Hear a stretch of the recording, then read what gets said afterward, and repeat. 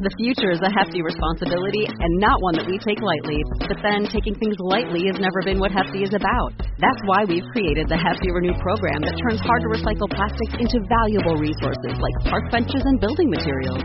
To participate, simply fill up an orange Hefty Renew bag with accepted items, tie it up, and drop it in with your regular recycling. That's it. It's that easy. It's time to rethink recycling with Renew. Particular valued resources may vary by geography. More info available at heftyrenew.com. Star Wars 7x7 episode 446. Today we explore one of the mysteries of the Star Wars universe, which is what exactly was Kenny Baker doing inside the R2-D2 robot? Punch it, Chewie. Hi, this is Mike and Joe from the Cantina Cast. And you're listening to Star Wars 7x7, the only daily Star Wars podcast.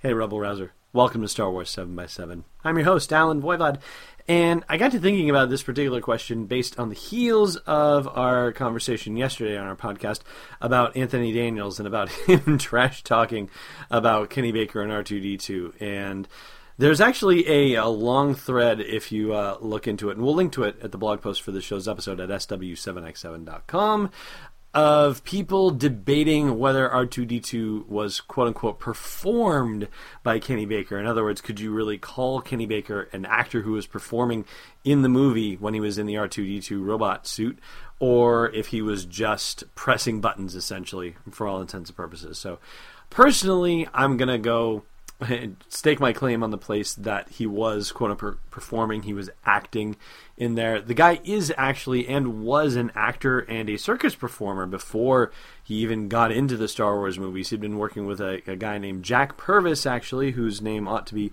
familiar to some Star Wars fans out there. He was the Chief Jawa that actually shot R2-D2 on scene in Star Wars. He was also an Ugnaught in Empire Strikes Back, and he was one of the Ewoks in Return of the Jedi as well. So he definitely had some chops, Kenny Baker did. He was actually a successful actor.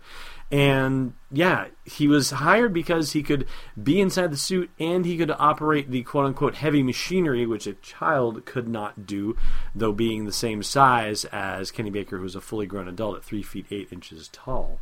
Now, the stuff I've read talks about heavy machinery, like I just mentioned, but there are other things where it just says that all he was doing inside the outfit was pushing buttons, or that he could make the thing rock a little bit back and forth, or he could spin the head to some degree while he was inside there. So, ultimately, it's as much of, I guess, a mime kind of situation, and probably even more so than what Anthony Daniels had to do as C-3PO. Anthony Daniels is also a trained mime artist, but you know, when you look at the two performances together, I gotta say, I feel like Kenny Baker's is the more, would you call it, mime-influenced, or at least certainly the one that relies upon mime a lot more in order to convey any kind of emotion. I mean, none of C-3PO's gestures or mannerisms, I mean, maybe there are a couple here and there, but generally speaking, none are things that are necessary.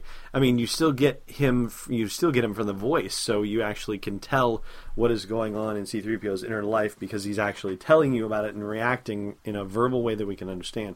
But R2-D2, not so much. No, he is actually getting moved around. Kenny Baker is moving the costume in a way that's supposed to suggest whether he's excited or afraid or confused, or any number of a range of emotions, and Kenny Baker's able to convey that while he's in the suit. So I think it's definitely a more remarkable achievement that way. And I'd certainly love to hear your thoughts about it. Let us know. Do you think that Kenny Baker was actually acting in there, or do you think that he was just operating heavy machinery, basically, and he was no better than a forklift driver for all intents and purposes? Chime in the comments for the blog post for this show's episode at sw7x7.com. One of the folks on the big bulletin board conversation that we'll link to, points out that like any good actor, you will accept lines and directions from a director and be told, okay, I need you to be over here and I need you to act a certain way. And Kenny Baker had to do that, and therefore, slam dunk, that's all you really need to consider for him to be classified as an actor and actually performing inside the R2-D2 suit. That being said, there is some controversy, I guess, as to whether he was actually in all 6 films. As it turns out, there are conflicting interviews from George Lucas as to whether Kenny Baker inside the R2-D2 suit was used in Revenge of the Sith. In one interview, he says no, he wasn't going to be needed, and in another, he says that he was used in, George Lucas says that Kenny Baker was used in situations where it would not have been cost effective to have the robot, and it made more sense to have Kenny Baker in the costume. And for his part, Anthony Daniels says that Kenny Baker did not actually appear in Revenge of the Sith, that he wasn't in the suit and he wasn't on the set. So, oh man, well, I don't know, I guess we are not sure if we can trust Anthony Daniels about this stuff. I wonder what kind of professional challenge Anthony has with Kenny Baker. I don't know how any of these guys could have any particular challenges with each other, quite honestly. When you're doing one of the most wonderful jobs in the world,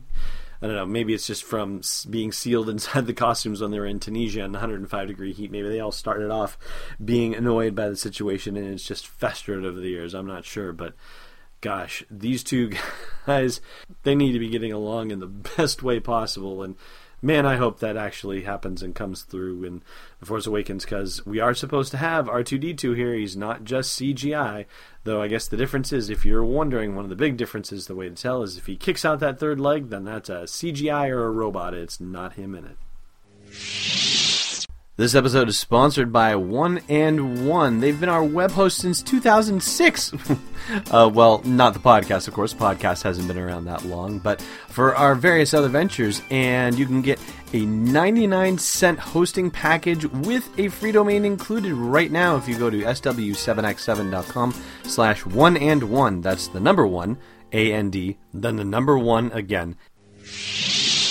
All right, let's take care of your trivia question. I'm betting heavily on Sebulba. Last time we asked you what planet is covered predominantly by desert. That would be Tatooine, though if you want to throw in Jakku for The Force Awakens, I'll give you that too. Today's question, what duo had hoped to quietly take out the Imperial Scout Troopers on Endor? Thanks for listening to another episode of Star Wars 7x7. And hey, before you go jumping out skyscraper windows, check out SW7x7.com for show notes, links, photos, videos, and more. And please support the podcast by joining us on Patreon at patreon.com/SW7x7. It's not a shapeshifter, it's Destiny Unleashed. This podcast is not endorsed or sponsored yet by Lucasfilm Limited, Disney, or 20th Century Fox, and is intended for entertainment and information purposes only. Star Wars, the Star Wars logo, and all names and pictures of Star Wars characters, vehicles, and any other Star Wars-related items are registered trademarks and/or copyrights of Lucasfilm Limited or their respective trademark and copyright holders. May the Force be with them. All original content is copyright 2015 by Star Wars 7x7. We hope you love it!